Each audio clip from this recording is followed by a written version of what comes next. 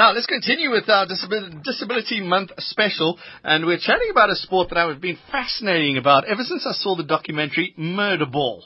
It's called wheelchair rugby. Intense co-ed team sport, male and female athletes with quadriplegia. Sport's very physical. They attempt to carry the ball over the opponent's goal line. Let's find out more with the wheelchair rugby's chairman, Clyde. Hello, Clyde. Thanks very much for joining us. Well, thanks for having me on your show. It's called Murder Ball in the documentary. You guys are quite proud of that term, though, aren't you? Oh, well, that's where it originally started in Winnipeg in Canada, but it's since moved on now known as wheelchair rugby. Okay, so should we drop the murder ball then, shall we? Yeah. Oh, it has some great connotations, you know. It describes the sport quite aptly. You know, it's quite contact, it's full contact, and the guys and girls just enjoy it. All right, so let's run through it. It's a little bit like rugby. How many athletes on a court at any one time? So there's 4 aside, and each player has a classification. So your team is only going to make up 8 points in total. So if, like when I was playing, or still playing rather, I'm a 2.5 player, so the rest of the team need to make up 5.5 points. Okay. So that's how you try to equal the teams out. Otherwise you might find one team has hugely strong athletes and just kills the other team, you know. So they try and make it fair throughout, and it's quite a stringent process, to get a classification. Okay, imagine. So the ones with the more function have higher points. Is that how it works? Correct, yes. So the lowest classification is a 0.5, half a point, and the highest is 3.5. Okay, so let's talk through the sport. So there's 4 on a court. How is it like rugby? Well, the similarity is, besides the name, is it's contact. You know, it's chair against chair, and it's the only difference we play the round ball, not an oval ball. And it's as a contact, full contact against each other, and the goal is to get to the other side between 2 cones with the ball in your lap. You may not hold the ball in your lap forever. You have a rule of 10 seconds, and then you have to either bounce it or pass it to another player. Okay, so while the ball's on your lap, somebody else in a wheelchair can come wheeling into you as fast as possible and try and knock you off. Yeah, they can take you out without the ball. You don't have to have the ball in your lap to be tackled. So you can get blindsided on the side if some guy walks you out, yeah. Okay, so a little bit of American football, a little bit of dodgems. It's bumper cars, if you want to say. No, it definitely has a bit of everything into it, yeah. So we are allowed to pass the ball forward, doesn't have to go backwards, yeah. So you can tackle anybody, and you know, you pick people. So the lower point is pick players. So they go like a pick bar in front of the chair, and they actually stop the faster player, or to rather try. Okay. And that gives your team an edge over them to get your guy with the ball or girl across the line. Okay, all right. So what sort of disabled athlete takes part in wheelchair rugby then? Well, typically it's tetraplegia, but it does cater for a whole bunch of various disabilities. So as long as all 4 limbs are affected in some way, you'd qualify. So in fact, cerebral palsy players can also play. And then you have what the latest trend word is what they call quad amps. So guys who have amputees their legs and their fingers and part their arms, you know. Those players are kind of the strong players in the team now because they have proper core and big muscles, you know. So they're called quad amps. So it caters for variety and obviously ladies, you know. So it's actually beneficial to have a lady in the team. I was going to say, so they play together? Yes, it's 100% mixed. So if a lady had a classification of 2, they would then play in a team as a 1.5. Oh, I so see. Okay. Put another stronger player on, the half point extra. Okay, so it's a co-ed sport. Women and men are on the same team. Yeah, 100%. All right, we've got to add that to our list. So that's 3 sports now that have men and women compete in an equal footing. That is fascinating. How long has the sport been in South Africa? It started in South Africa in 1997. Okay. And it got going, I'm saying, it's always been going, but it's been around since 1997. Okay, and how we do in the world? Unfortunately, we're not right up there at the moment. It's all about the man with the most money wins. As you can imagine, try to take a team of 15 over, plus accommodation, and you've got for top teams like the Australian, who's number 1 in the world, they compete 3 to 4 times internationally a year. And we? So Africa currently, we probably average out once every 2 years. Sure. Okay. So, our ranking we have a depth of players in this country. In fact, we got 123 active players currently. Mm-hmm. And if you want to compare it to Australia, they have less. They have about 40 players. Oh, wow. And yet they will number one.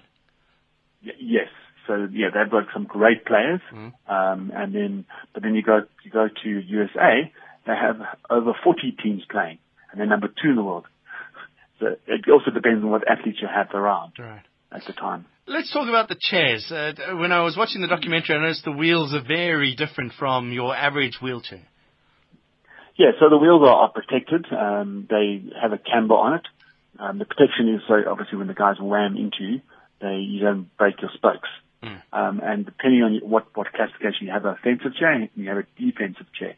The defense chair have like a rubber push rim on it. Of course, those are by the weaker players. So I wouldn't say weaker. I mean, they're strong in their own right, but you're not as able as the offensive players, and it gives them more grip on the wheel. And they can use that for picking and blocking and stopping, saying that opponent down. And I was going to, what sort of age group played wheelchair rugby? Can you play it later on in your life? Yeah, absolutely. I'm 47 and I'm still playing. Sure. Yeah, and I'm still playing active. I'm still was part of the national team last year. Mm-hmm. So it just means you've got to train a little bit harder. youngsters out. Well, midlife thing kicks in. We actually starting it in schools now. Yeah. We're looking at the infant schools to actually promote the sport in there. So yeah, at any age, we play it. We have a league every year, which goes over about 4 rounds, and so it's a sport for anybody to play. Let's talk about. If you can take it. Yeah. Let's talk about paraplegic games as a whole in South Africa. Where does it stand? We always do so well at the Olympic Games, then it kind of goes away for a couple of years. How are we doing at the moment?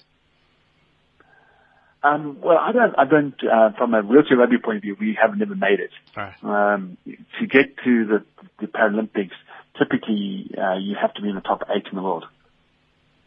And to get in the top 8 in the world, you have to tour, and compete internationally. Okay. To move up. So, yeah, we're not there yet. It is our goal for 2020 to try and get the team there. But that obviously takes, depending on funding. We have plans in place. But if you don't have the money to fund you to get there, you're never going to achieve it. And how is that funding found in South Africa for you guys? Unfortunately, we don't have any we don't have any corporate funding at the moment. We are associated to SARU, and SARU do pay our administration. But currently, we obviously working with them. We do look at different corporates, but unfortunately, no bite yet. And SASCOC funding? SASCOC don't fund. My understanding, and I'm talking under correction, is you have to be in the top 5. Okay.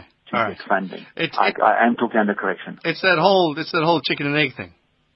Correct. Yeah. Okay. So it sounds terrible. How do you improve? How do you get better if nobody's willing to sponsor you, but nobody's willing to sponsor you because you're not getting better? Look, I mean, the team, I'm talking about the national team from last year. Mm-hmm. It really has a whole bunch of young athletes in it. There's a lot of potential. They just need the exposure. So it is very difficult. So we do have our internal league, and we do watch videos, and we see how the international guys are playing and their tactics, and that's how we're learning at the moment. But you're right, it's chicken and egg. You need the funding to get the international experience, and to go ahead. Of course, it helps to get onto SAFM Sports Special sometimes, Clyde. Say that. Absolutely, I'll come on every week if I have to. So you mentioned you have a league. Is there like a league where there are winners and losers and points, and we can see a table? Yes. The easiest place to see us is on Facebook. We have a South Africa wheelchair rugby page, and typically we post when the league is happening on there and the results. So this year we ran 2 leagues. We had 4 teams in each league. We have teams in Johannesburg, Pretoria, Soshanguve, Bloemfontein, Cape Town, East London, and we soon should have a team in Soweto as well as back in Durban. Excellent. So we're expanding all the time. So we have what we call a Premier Division, which is where the top 4 teams play in, and then we have a First Division where the 5th to 8th play in, and then at the end of the season we have a relegation game from number 4 in the top league to number 1 in the second league, and then the following year. So the league structure does change from year to year, but typically that's been the structure for the last few years. Okay, so much to learn, so much to do. What I'm doing is I'm sharing your SA Wheelchair Rugby page on the SAFM Facebook page now, so hopefully you'll get a couple of followers there as well. That'll be great. We also have a Twitter at SAWCR. SAWCR, there. Okay, South African Wheelchair Rugby. All right. We'll the abbreviation, yeah. Clyde, great chatting to you. Contact details through that. Enjoy sport. I want to go see this thing in real life because I think you guys are a little bit mad.